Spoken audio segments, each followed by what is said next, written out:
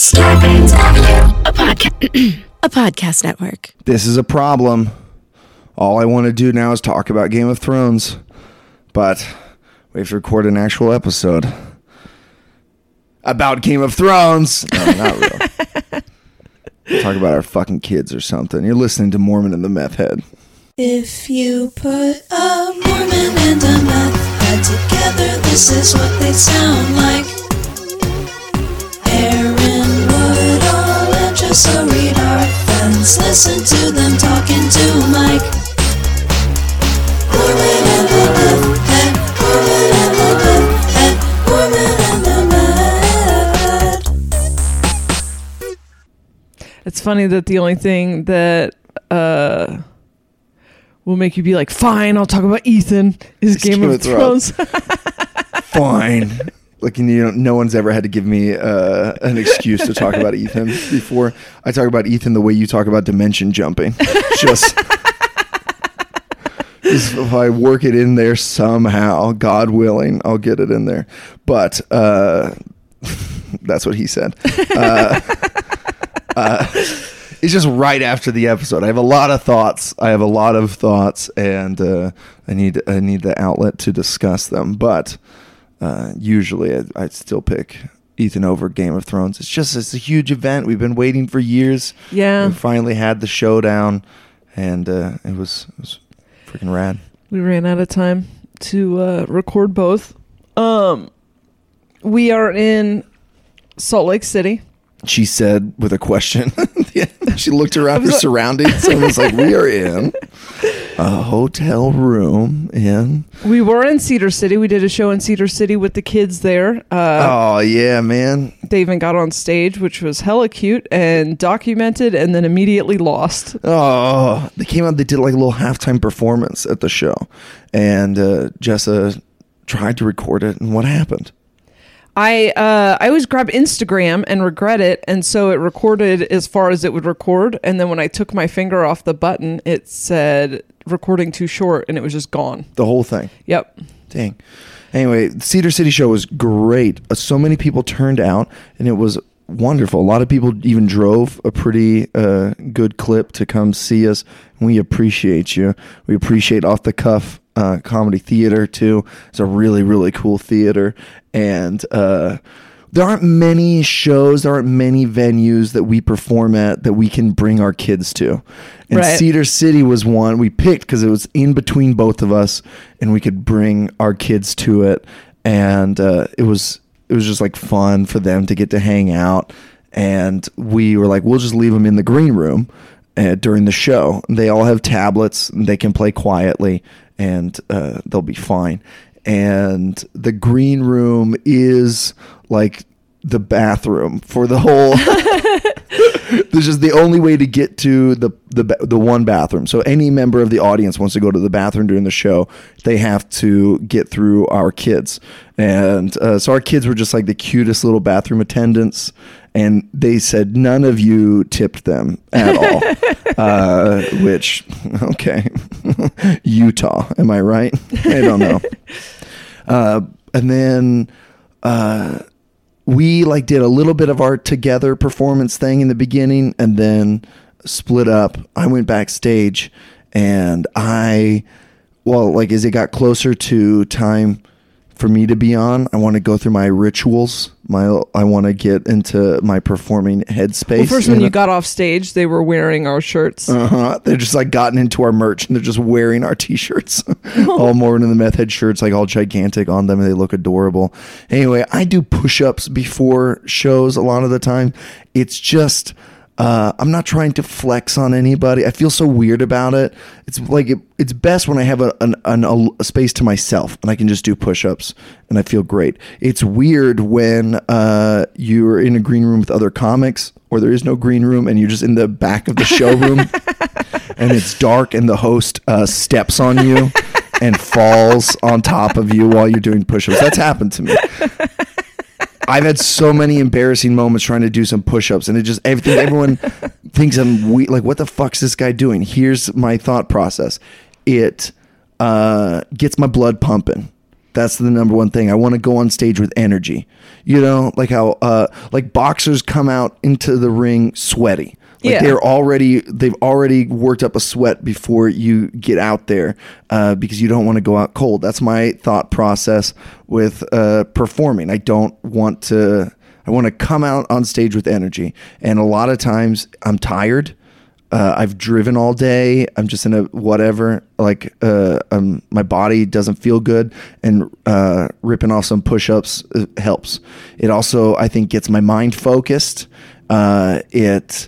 If I'm like upset or sad or anxious about other things, I can just do push-ups and think about nothing. And it gets me ready to perform. I like it. It also helps me fill out my t-shirt a little bit more, you know, I get a nice, Very important. very important. Anyway, I'm just trying to do some push-ups before the show, and all the kids want to start doing push-ups for the show. Like they all start to do it with me, and then I'm trying to just listen to like music and stuff, and they're trying to listen with me, and it's just then they decided we all needed to do a group hug before we go out on stage. Oh my And God. they all just hugged my legs, and then we walked out on stage, and then I was like, I gotta smoke some weed, and then we all smoked a little bit together. Just passed the blunt around the bathroom, and we all had a great time. But I walk them back out on stage, and we had prepared something while you were on stage, like all three of them. Ethan knows some knock jokes, so he Right. wants to tell some knock jokes. So tell me you can tell one, but then Lilith and Phoenix are like, what are we gonna do? And I was like, Phoenix, you should just tell them, Lilith, you should just tell them that you are Satan. And her eyes lit up, and she was like, yeah, I am Satan. And then Phoenix was like, I don't know what I want to do. But there was one point where like I'm trying to get into a zone. I'm trying to get ready and listen to my music, right? And Phoenix is like, no, listen to mine. And so I felt like I spent 10 minutes waiting for her to play a song for me where like I had to share her headband headphones. Like I had to put my ear on her ear and wait for an excruciating long 10 minutes.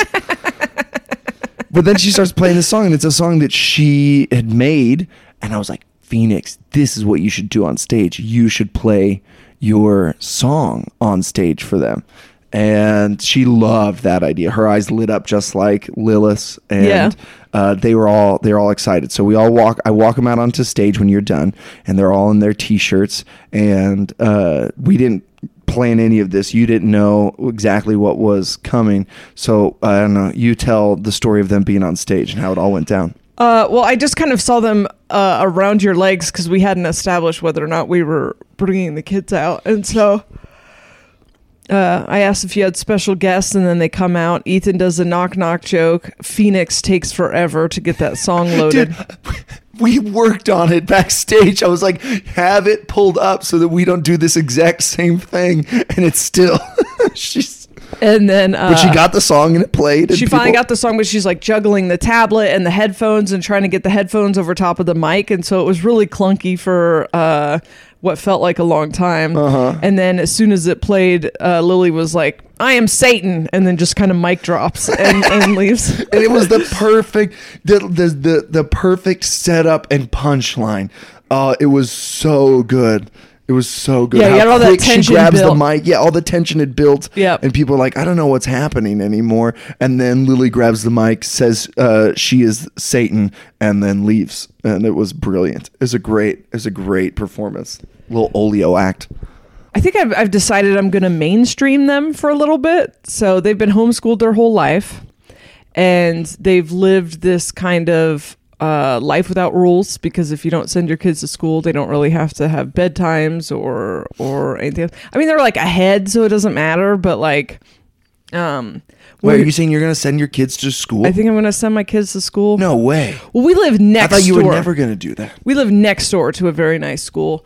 Yeah. Well, the thing is with me is I changed my personality on a regular basis. So there are a lot of reasons that I am not loving the idea. But I dimension jumped recently, and then had a drastic shift in a lot of priorities. almost immediately. So I don't know if it was that or what, but there used to be a ton of me that reasons that I wouldn't even consider it, and suddenly I didn't have those reasons. Wait, are you saying you made this change after you did the cups thing? Yeah, I did the cups thing, and then so you just decided that they were going to send them to school. Yeah. All right. Do you want to talk about the cups thing for a second? Can I talk about the cups? Talk about the cups thing. If I get to talk about Ethan, you get to talk about dimension jumping. Okay. This is a new rule. But I also think I'm going to try the cups thing. But Okay. you haven't told me about it yet. Okay. So I want to hear firsthand. So in January, I can't believe we haven't done an episode on this yet, but I felt I've gone to Paranormal Karen and done all of my weird alien school stuff there.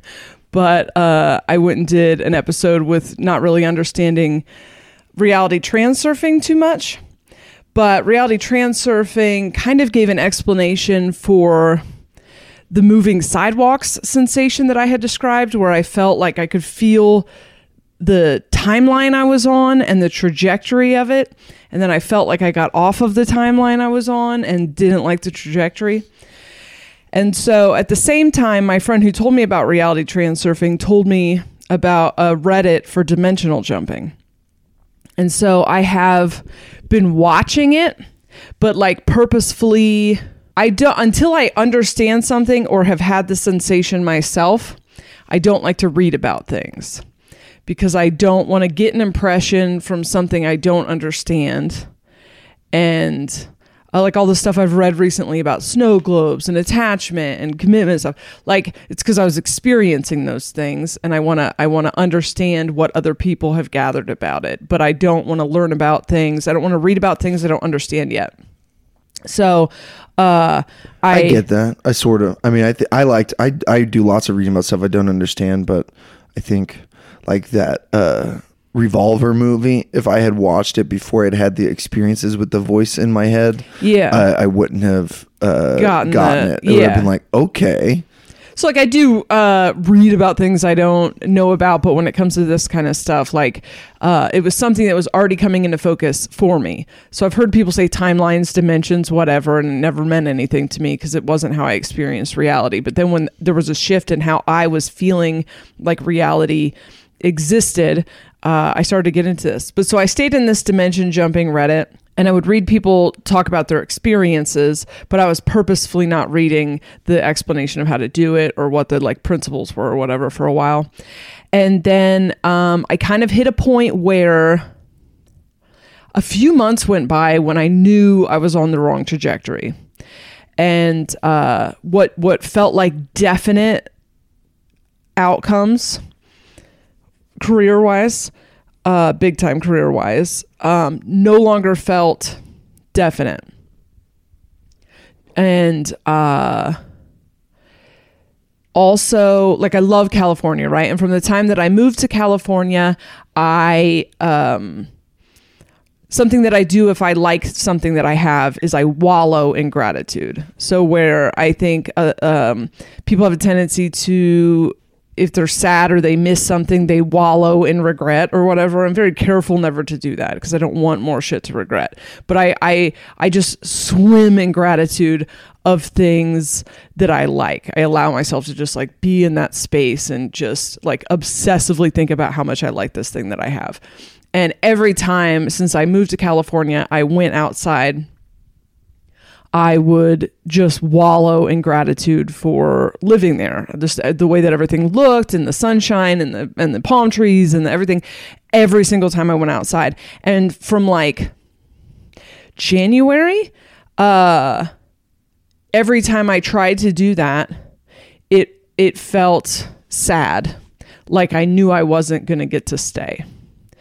And it wasn't situational because your situation can change on a dime. So I don't really pay a lot of attention. I've had things pull out at the last minute of being like the ship is definitely going down, and the last minute everything changes. So like I don't pay a lot of attention to that. Plus everything was fine. Like financially everything was fine in January. And then I did just have the sensation everything's about to fall apart, and not like afraid. I wasn't giving it any power. I wasn't like, I was trying to make the moves necessary, but I just knew I was on the wrong path. I didn't know how I got there because I don't understand these moving sidewalks. And so I could just tell it was time last week. I knew it was time. And so I finally read the method for dimension jumping. And the method is you get 2 glasses. On that Reddit? Did you on that subreddit you read about it? Well, I Googled 2-cup method. And this is actually right before I decided it was time to jump. It just was time to look into it. And so the 2-cup method is basically the principles between... Not to be confused with the 2-girl 1-cup 2-girl 1-cup, yeah. It's very important when you that joke was Google. made a lot. In the subreddit? Yeah. Or... Just in like comments of like YouTube videos and stuff. It's like, well, what if you only have 2? Yeah. Fuck. So, yeah, all right. Wow. Thanks. Maybe jump to a timeline where there's, where there's punchlines to jokes. I was going to roast you and then didn't. All timelines exist. Everything exists. There is a variation. There's a million variations in reality transurfing. They're all bumping into each other. And there's this whole like science of figuring out when a better one has crossed over and how to hop onto it, whatever. Dimension jumping seems to be a lot more simple. But there is no value judgments. You don't have to earn your way to a different one. It's just basically like steer to the lane you decide you want to be in. It doesn't fucking matter. And so that's why all of this programming has to change. Assuming all of this is real, I don't want to have to give 100 fucking if you're into this thing. I'm into this thing right now. So assuming this is real, a lot of the reason that we would all have to dump all this childhood trauma and religious programming and everything else to be able to do this is because you really have to get away from this belief that you have to earn good shit, because you don't. You can just pick it. Also, you have to process your past, because you can't take your past. If you're looking back at something you lost back here, you don't get to go to a different timeline, because you're fucking stuck on this one till you let it go, till you just let it go. So all of these things that we've learned and that the society at large seems to be learning, like everyone I talk to is processing trauma, I think it's because you can't hop. You can't consciously jump without letting this shit go and mourning it, moving on and accepting it and going. So the 2-cup method is you got 2 glasses, one has water in it, one doesn't. The one that has water in it, you write the trajectory you're currently on, the thing you're currently on. Let's say unemployed. Okay. And on the second glass, you write the details of what you want. So same principles apply as anything else. You wouldn't put things like you would word it correctly, you know. Like what? Let's say you wanted to say the current trajectory, you're in love with your ex. You wouldn't put for the second one, no longer in love with my ex. You would put happily single. You wouldn't reinforce the thing you're trying to get away from. Okay. So you word it like that.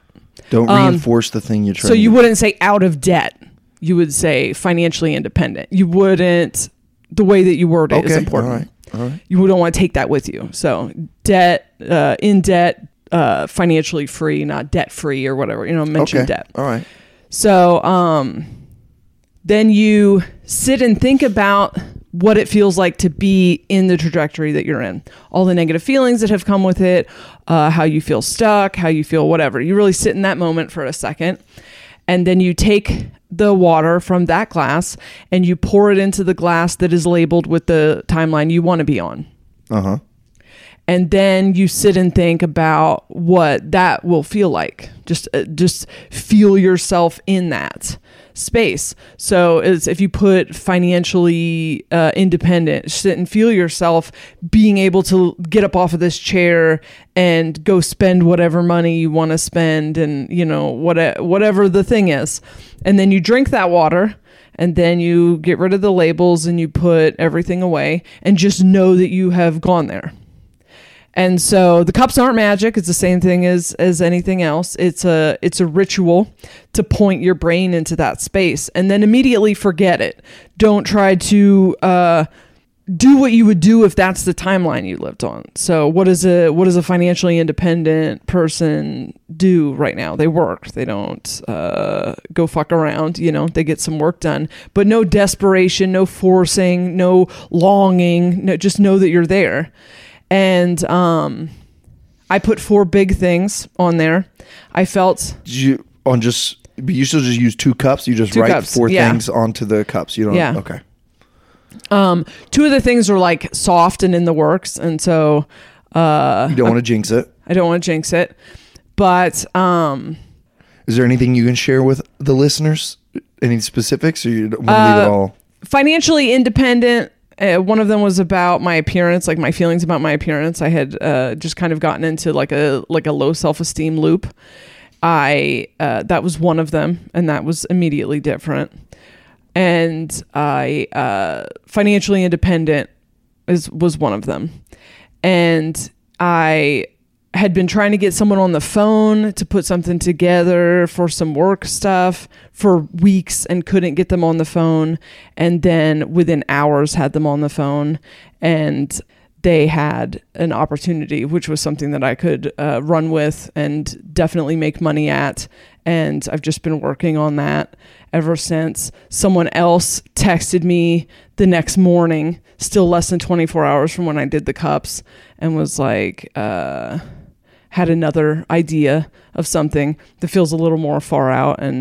But I felt different. I felt like a different version of myself. I felt freedom from a lot of like anxiety and stuff that I had recently. I just felt firmly placed back on a timeline with a trajectory. And the second I went outside, I was just wallowing in gratitude with no impending doom. No, I believe I was on a trajectory where I was going to be back in Delaware by the end of summer, and is what it felt like. And things had started to fall apart as I knew they would, when I knew they would. I knew that March and April was going to be a big turning point. I just knew it, and it had started to happen. And now it's like crumbling at my feet. Things that had been very solid for a long time are now crumbling at my feet, but they are like a foundation for me to move up. I hate that I'm being so vague, but anyway, there was a weird, different set of values. It just felt like I started a new movie, and in this new movie, I was like, we're gonna play a more mainstream set of characters for a while, and it just all made sense, and the kids were into it, and it's really So all this, you get the phone calls about work and stuff, and then you're just like, the kids are going to go to school. Yeah, I had been. And they're excited about it? Yeah, they're pretty into it. I don't even know how to describe it. I think it's an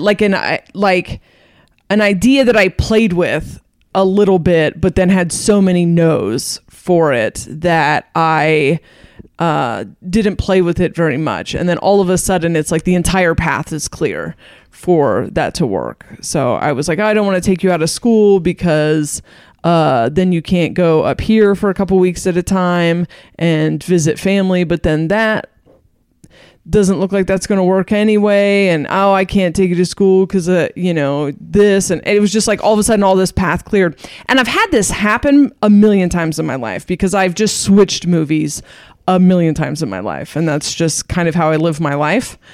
But I've never consciously decided we're switching movies now like this, and then just had the whole thing feel different. Everything feels different. Everything looks different. And I have been trying to put my finger on this.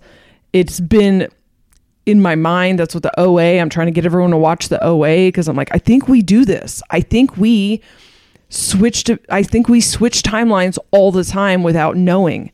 I think you make a decision and you accidentally switch a timeline. I think you follow a feeling. I think you get stuck on timelines. And we had talked about thoughts of feeling like we got on the wrong. We hopped off the timeline that we were on. The thing between Jason and I when we split up felt like being ripped off of a path that I had been on with someone for a long time. Is the only way I could describe it. Like for months, I felt like I was trying to get back on this path, and every time I would step back on it, I would get knocked back off of it. It felt, and then that's when I got that in that one reading was like diverging paths, and I was like, what? Was something I think for a long time I was prepared for. Was like, oh, we probably won't be together forever, but I had really like settled into a place where I was like, I guess we're riding this thing to the end, you know. And then for it to just suddenly change, and with no like slow descent into conflict or something that like most marriages when they're wrapping up go into that, and it was just this way today and tomorrow was another thing, and there was no getting back to the old timeline, which really helped bring timelines into focus for me. And so now I'm like, okay, well, we can just hop whenever we want. Like there's probably an entire skill set for popping in and out of timelines, and probably a ton of people that do it. And so I'm excited to learn more about it and see how this plays out. Dang. All right. Well, let's get back to our kids, but before we do that, let's jump to a dimension where we have advertisements. And we're back. So tell me more about the kids being excited about school. There's only been like a few days or so that you've told them about this. Are they know they're gonna start in the fall? Or I don't think they're necessary. I think Phoenix thinks it's not really going to happen because when we first moved to LA, I think I had her like 3 grades ahead, 2.5 grades ahead. And then I let her take a long time off while we adjusted. And then she just could never get her head back in the game quite the same way. So now she is 1 grade ahead, and we're just like slugging through 4th grade. And so I'm not even really pressing it because I'm like, well, rather than me having to go through the work to try to push you into 5th grade where you're going to be with older kids. She's the age of a 3rd grader right now? She should be finishing like 3rd grade. Yeah, she's just turned 9. She's the age of a 3rd grader. Yeah. Jeez. Dude, she talks like a 5th grader. She talks like a grown-ass woman. Way older. Yeah. And Phoenix is cool because you can just talk to her about like societal constructs versus what is just talk about free will and societal programming, and she's obsessed with gender, and she's obsessed with like religion. She hates rules. So I think they're, Lily's like made for school. I think she's going to like it. Yeah. She's fine. But Phoenix is just going to be like, wait, you want to she's going to argue everything? Yeah, I don't think. Well, what's strange is because Phoenix reminds me so much of you. You have an Aquarius and I have a Capricorn, and it's very funny how, to me, I feel like you're 9 years old. You should have autonomy in every area possible. Like, I don't like to make her decisions for her because to me, when I was a kid, it felt like unjust that adults got to tell me what to do. Like, just let me make my own decisions about my bedtime and my food and everything else. Like, am I in prison? I try to run away all the time when I was a little kid. And so I try to raise them like that, but it just stresses Phoenix out. I'm like, do you want to do this or this? And she's like, why are you asking me to make choices? Yeah. It can be stressful. Yeah, she doesn't like it. And if I didn't know you and hadn't spent a bunch of time with you, I'd be like, what is happening? But I'm like, oh, you would just rather me make the decision rather than us sitting here because also I move at the speed of light. So I'm like, what would you like? Tell me immediately. Yeah, it's hard.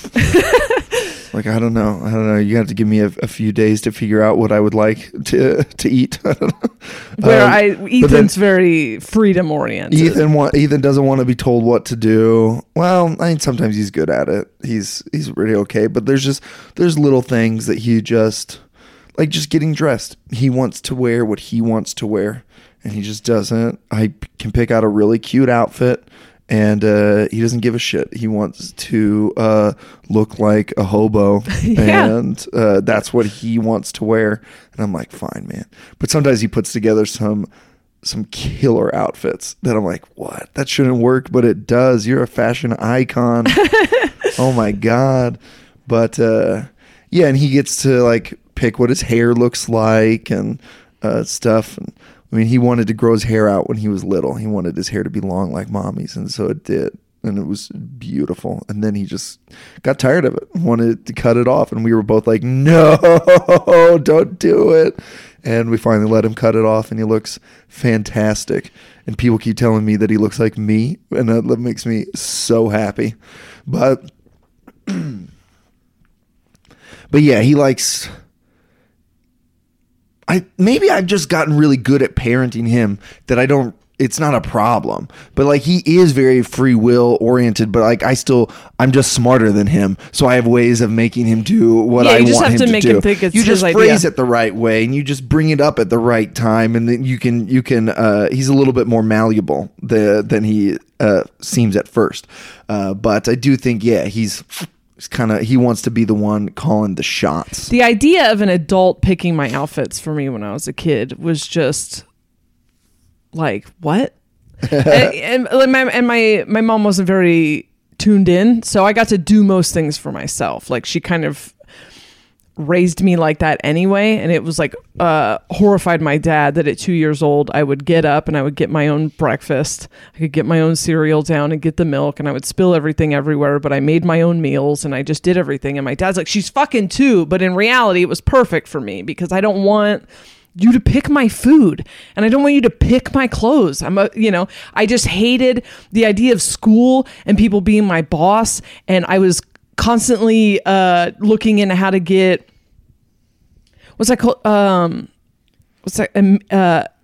emancipated. You were at 3. You were like, I was by like 12 was just fixated on how do I get emancipated, and it's like good grades and shit, which I couldn't do because I also couldn't do what the teachers told me to do. Man, there were so many TV shows with like kick-ass characters that were emancipated. Yeah. They lived in their own house and stuff, and they were 16. You're like, that's fucking rad. Teen marriage like is Michael. Emancipation, so that was strategic. Even like school, I think he's good at it, but then he also doesn't want to go all the time. You know, like, he's just like a normal kid where when it's fun, he wants to see his friends and stuff. And he's smart. He reads well and can add numbers or whatever the fuck you do in kindergarten. But I don't take it that seriously because it's kindergarten. And I got a letter from his school that was about his attendance, how he's missed so many days, and how this is really like this whole letter that, like, you know, that I think they send out every time a kid misses this number of days, and they talk about the importance of school, and it just incensed me. I was like, it's fucking half day kindergarten. Yeah. You mean so like they're like, he's missed this many days of school. I'm like, all right, so he's missed 9 hours of instructional time. Shut up. He's fine. This makes me want to send him to school less. Like, I was like, Ethan, we're not going to school today just because they sent this letter home. Which I'm only bringing up because looking at the clock, he is not going to school today. It starts in 10 minutes. What's up? I hated that. That's something I'm not looking forward to. Letters from school? Yeah, because the older kids went to school, and we would take them on like multiple vacations every year. And it's like, my kids aren't going to miss a vacation so they can go to fucking school. Who gives a shit? Every year, they would start school the week before Labor Day, which when I was a kid, we started school after Labor Day. Yes. And that's the best week to go to the beach. And so they never went to their first week of school ever. So they would just like start school missing 5 days because we're on fucking vacation. I'm here to experience life. They're here to experience life. You can do your indoctrination and programming and fucking, like, I feel like school is just a way to teach people like how to do things they don't want to do for 8 hours. So I'm never putting a ton of importance on it. And so they hate me. The schools hate me usually, and it's mutual. And I don't think the kids will stay in school. I feel like this is putting them in a closet so they can smoke a whole pack of cigarettes and learn their lesson. Little bitches, you don't want to do your work. Wait a minute. You put the kids in the closet to smoke the pack of cigarettes? Did you ever? There's like I thought you had Donald Duck cartoon does that. Donald Duck hasn't smoked since they were doing like really racist Japanese World War II cartoons. What are you? There was a very scary Donald Duck cartoon where he makes some smoke. I don't know. Did I? Where he makes some smoke? I think so. I'll have to look that up. Well, I mean, I've heard of making your kids smoke a pack of cigarettes so they get sick and they don't like it, but I didn't know you'd do it in a closet. Like, we're in the garage with the car running. You smoke this pack of cigarettes, and then you'll learn. In the school conversation, we ended up finally having a divorce conversation. Oh. Jason and I have been split up. You just hit him with everything all at once. They asked. We've been split up for a year and a half, and he lives with his girlfriend, and they know that we're together, and but we just never addressed it. Like, there was so much upheaval when we moved that I felt like sitting your kids down and telling them that you're splitting up is kind of creating a trauma point, right? And you're putting a ton of importance on it, and you're making them, like, you're letting them know that something's sad. But we had just moved out of our big house into my parents' house, and then for a month and a half, and then moved across the country, and then we were both out of town so much that then when he moved up to Portland to work, which is why he moved to Portland, was for work, and we just never said anything. And I felt like that was the right move because they thought he was up there for work, and then they never asked why his girlfriend lived there, and they were happy and they were fine. And he and I get along great and we work together well. So I just thought, why let them know that something has changed if they don't? And so now it's like a year and a half later, and finally Phoenix says in that conversation, so like, did you and Daddy get divorced, or are you just in like an open relationship? Which is, I think, funny because you're 9. So old. You guys do one of those open relationship things? You guys poly? What's going on? And I said, we are not together anymore, and we haven't been together for a long time. And on the Lily's like in the conversation, Yeah. But I watched Phoenix kind of trying to decide if she was going to be sad. And then I just pointed out that, like, we haven't been together for a long time. And then look at all the you get to have all these extra cool people in your life and these extra cool relationships. And really the only difference is that Daddy and I don't sleep together because we're still great friends. We're great partners. You spend your holidays together with us. Because I go up to Portland to do shows and stuff, and that's where all the dental stuff has been done, and I stay at his house, and we are great friends. And so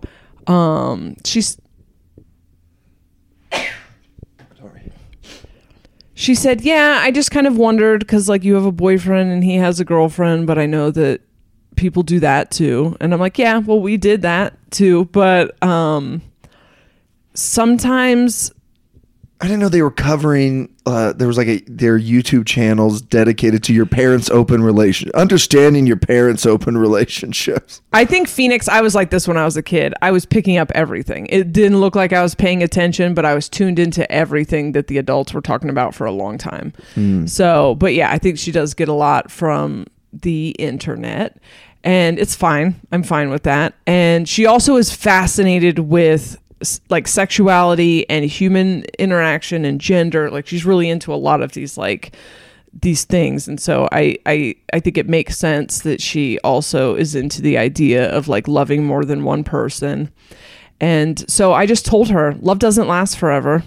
You're going to meet somebody one day, you're going to fall in love, and it's going to feel like it's going to be forever. But in 10 years, you're going to be a completely different person. And probably that person isn't, like, you've grown the most you can grow with that person. And then move on, and then someone who's going to help you grow even more is going to come along, because they're going to help you grow in a different direction. And it's fine. It's okay. You don't have to hold on to it. You don't have to cling to it. It might be sad. That person might be ready to move on before you're ready to move on. You might be the one that has to move on and leave that person behind. But in the end, just know that you're probably going to have a few people in your life that you're going to love. And Daddy was the perfect person for me to have kids with and for me to have that life with. And then it was time for me to become a different kind of person, and Daddy to become a different type of person. And we'd already grown the most we could grow together. And it's really not sad. It's beautiful if you know that's how life works. You know, people used to get married and stay married for the rest of their life because they didn't fucking do anything different. They got married and then they became a 60-year-old version of that same person. They moved into one house, worked one job, and did that. But that's not what reality is anymore. And so it's about growing and evolving, and you need more than one influence for that. And how'd she take that? She got it, man. The kid just absorbed shit like I'm talking to an adult, and she was just like, that makes perfect sense. And I thought, because the first time I fell in love, I thought it was forever, you know, and we still believed in forever. Plus I was like a Christian and shit. I thought I would, it's insane, but I thought I would spend the rest of my life with Dustin, you know? And I think, what if I had just been raised knowing that that's not how it works? Because it's not how it works. It's not how it fucking works it's the minority who marry people and stay together with them for their entire life, or marry their first love or whatever. It just doesn't happen anymore. And so I thought, I wonder what it would be like to be, as a little kid, be raised knowing that, and just to have that be your expectation. I wonder what that does to your love, like to just know that there is an evolution of love, and it is born, and then it grows up, and then it grows old, and then it dies. And but it's always so funny when you have these conversations with Phoenix and Lily, because Phoenix, I could have had this conversation when she was 5 and Phoenix would have gotten it, because Phoenix has just been 40 since she was in diapers. And then Lily is just always like, poop. You guys talking about something serious? She was just like in the conversation the entire time, and then was just like, I left my Dave & Buster's blanket at Daddy's. It's like, oh man, not the D&B blanket. My little modern family went to Chili's recently, and Ethan had experience. This is like the third time we've done something, the three of us, you know. You talked and about Tabitha and Ethan. We we went and saw a movie once or twice, and then this. But this was kind of like not planned, kind of impromptu. It was just a thing where she said something came up where she couldn't pick him up from school and wanted to know if I could pick him up from school, and I said yeah. And then Ethan had been talking about seeing a movie, like he calls it play date, doing a play date with us, and we were like, let's just go to dinner. And we didn't pick Chili's, okay? I'm not like that divorced dad. We wanted to go to Cafe Rio, and Ethan freaked the hell out. Suddenly he doesn't like quesadillas anymore, so we had to go across the parking lot to Chili's, right? And it's fine. It's fine. Ethan is weird. Ethan was weird when we saw movies together too. Just not himself. And I think that he's just nervous. Yeah, he's just not in the nervous, moment, yeah. And he's just like he's performing a lot. He's doing weird things that he doesn't normally do, and hiding under the table. He gets a little bit more infantile, like the way that he plays. Yeah. And I just figured this is all probably pretty normal, and we just have polite conversation. We don't really talk that much, and it's just whatever. It's just dinner. Then it's time to go, and he's a little he thought he was going to get to spend time with me. Like when I picked him up from school, he was like, Mom said that you and me were going to have alone time. And I was like, oh, well, we're not. We're just going to dinner and stuff. So like after dinner, he was like, are we going to Dad's house now? And we were like, no, we're not. You're just going home with Mom, you know, and then tomorrow I pick you up from school and you'll be with me for a few days, you know. And he's a little bit, he's also just a little bit cranky. He told me he had a late night, that he went to bed really, really late. And apparently it was because he was watching Mamma Mia and loving it. He loved Mamma Mia. He said he loved all the songs and music and stuff. And so he's just a little bit cranky. And we put him into Tabitha's car. And he's just doing this cutesy thing where he's holding onto my arm and kind of talking in a little baby voice, like he's been doing this for the last hour. And he's just like, no, I want Daddy to come home with us. I want Daddy to come home with us. And we're just trying to be like really delicate with it, you know? Yeah. And I think we're both in a silent competition to be the most understanding and sensitive parent, which is not the worst competition to have with your ex. Yeah. That's an okay thing. But we're like being super like delicate with his feelings and stuff. We've been watching a lot of Steven Universe lately, Ethan's new favorite show, and it is fucking rad children's television show.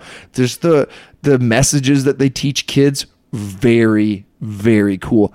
Your Phoenix would love it. There's so many messages about gender and personalities and stuff. It's really, really cool. And I had watched some episode with Ethan recently where they were focusing on like freezing up because you felt guilty about something you had done. Like this was wow. Yeah. And that was they sang a song about how it's okay to feel those feelings for a minute and then do something about those feelings rather than just letting yourself be devoured by them. Like the girl, it was like, you know, she had like done something mean to someone by accident and then was just feeling bad about it instead of just like going and talking to that person, right? Anyway, we just watched an episode about feelings. So I think it was Tabitha that was like, hey, are you having a feeling? Do you want to share this feeling right now? And Ethan starts getting little tears welling up in his eyes, and he just starts wrapping his whole body around my arm, which is like my arm is sticking in through the window of the car. He's in his car seat, and instead of letting me buckle him, he's wrapped his arms around my arm, and then he wraps his legs around my arms. So his whole body's on my arm, and he starts getting tears and saying, I just want Daddy to come home with us. I just want Daddy to come home with us. And I feel like I think we both knew what was wrong. It was just that this was kind of whiplash for him to spend an hour together with us and not even like really enjoy it because he was spent the whole time being weird, and now it's over, and now he has to go back to this life where he doesn't have both parents all the time, right? And he likes living in this recreation of his childhood where he has both of us together. It means a lot to him, and he just started crying, and so I pulled him out of the car. I pulled him out of the car window with just like he's wrapped in like a koala bear around a branch, and I just pull my arm out of the car, and he comes with it. And Tabitha gets out, and we tell him we're a family. We're one family. We just live in two different houses, but you've got us both, and we're still your family. And then we say, how about a group hug? How about we hug you? And we like try to, like, she's on one side, like I'm holding him. I'm a lot taller than her, obviously, but she's like trying to hug. We're all trying to hug him. And then he lets go of my neck with one hand and wraps that one around Tabitha's neck. So now he's got both of us in headlocks, and he just started squeezing us so tight. I could feel his whole body shaking. He was using all of his strength to just squeeze us, and he just started screaming. Like, it wasn't very long scream, but it's like he's just shaking, and then he just lets out this little, just injured, angry, guttural scream. And it only lasts a few seconds, and then it just like melts into tears. And then his body goes limp, and he relaxes a little bit. And it was powerful. It was impactful. I think it kind of fucked me and Tabitha up for the rest of the day, because we had then to go home and like think about that. Yeah. But like, you could feel him express this inexpressible, feeling. Like, you can't put words to it. We're like, are you having a feeling? Do you want to share it? And he's not Phoenix. He doesn't have the words or tools to express this thing that he doesn't understand that's going on. He doesn't know why he's sad. He can't even really remember. He doesn't have that many memories of us together ever. Right. We split up when he was 3. He doesn't really remember it. The house that we lived in, he calls it Daddy's house, and like, he doesn't remember Tabitha ever being there. He remembers that he and I used to live there, but he doesn't remember Tabitha. So like, I don't think he understands why he feels this way, but he just does. And I was like, I felt like we handled it. I was pretty proud of us as parents. We gave him the space and the opportunity to try and express that feeling, and he did it. He didn't do it with words, but he did it. And then we just like held him, and he's got tiny little sobs, which are half Mamma Mia induced, I believe. He's had a long day. He needs to go home, but he's these little sobs and relaxing, and then all this happening under like the Chili's to go sign. Like, all it feels so cliche. I hate it. And then a guy, I hear these feet start coming up behind us as we're holding our crying 5-year-old and soothing him and being like, Mommy and Daddy still love you, and it's okay, and life's gonna be all right. Someone comes up, and I'm like, what is this? And I make eye contact with a homeless panhandler, and he's like, hey, I don't mean to bother you fine folks this evening, but I just need, and I was like, it's not a great time, man. Right now, not the best.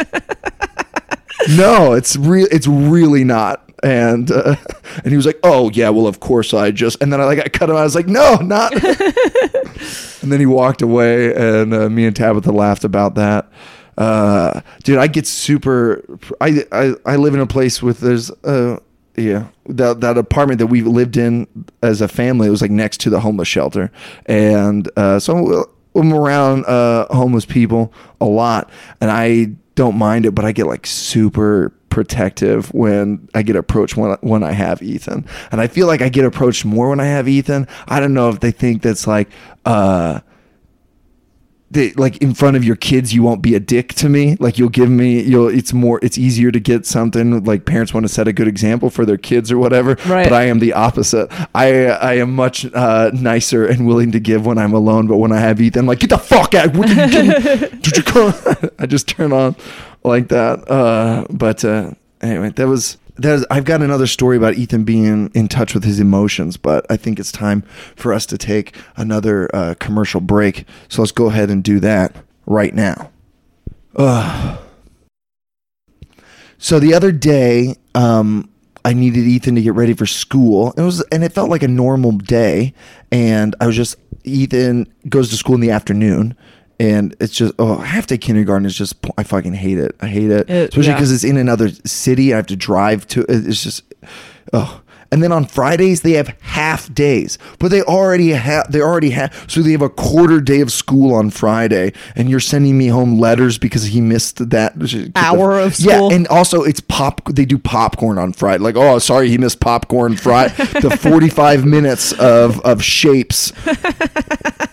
Then recess, then popcorn, then snack time. It's just dumb. Anyway, he needs to get ready for school.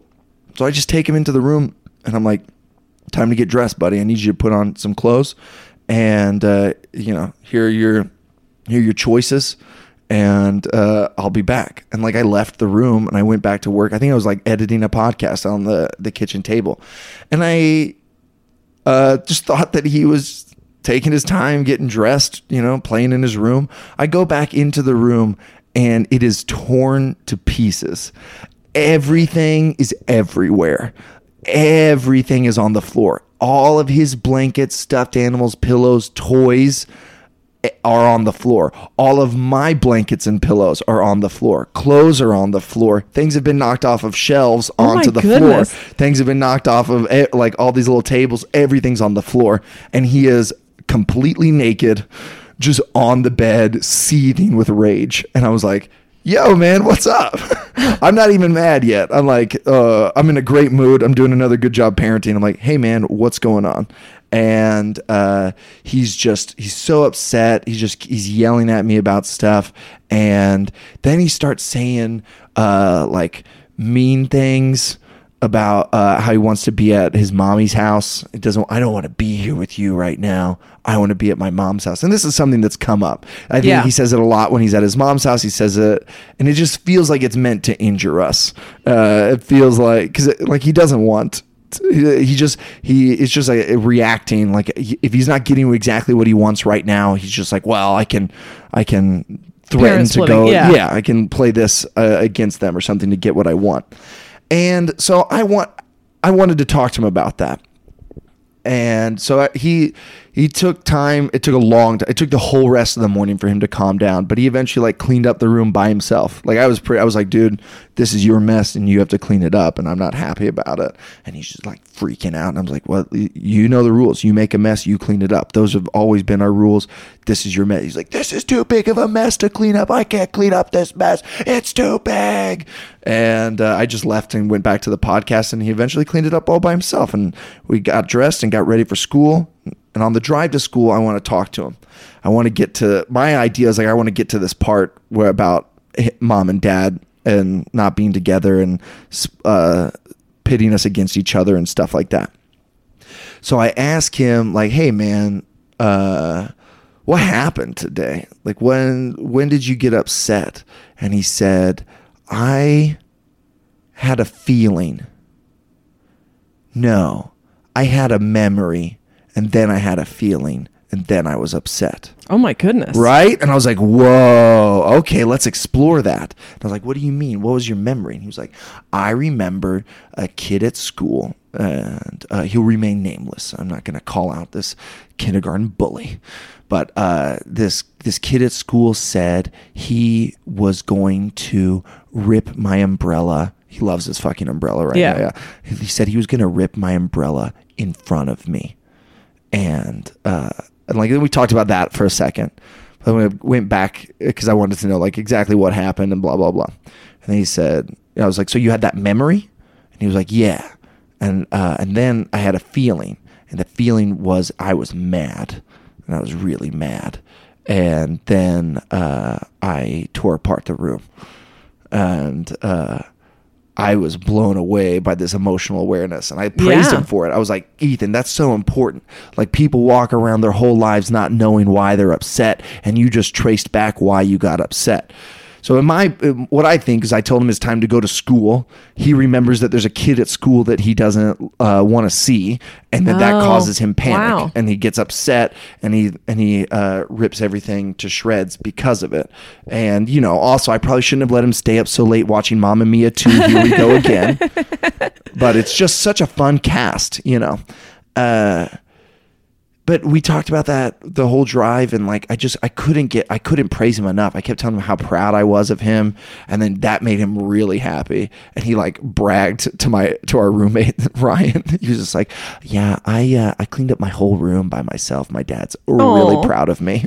I was like, "Well, that's not what I said I was proud about, but I am proud of that too." Anyway, I just thought that we talk about stuff like that. Yeah. I'm just learning this stuff in adulthood about like figuring out where did I get upset at? Why did I behave this way?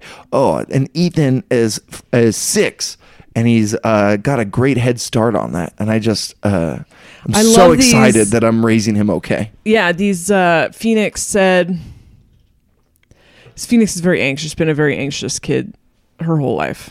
Extremely anxious toddler, very, very difficult toddler. And I didn't know that much about anxiety back then. And so the other day, we were at the park with you guys the other day, and then you guys left, and then Phoenix was telling me a story, and she was like, and then I was freaking out because anxiety sucks.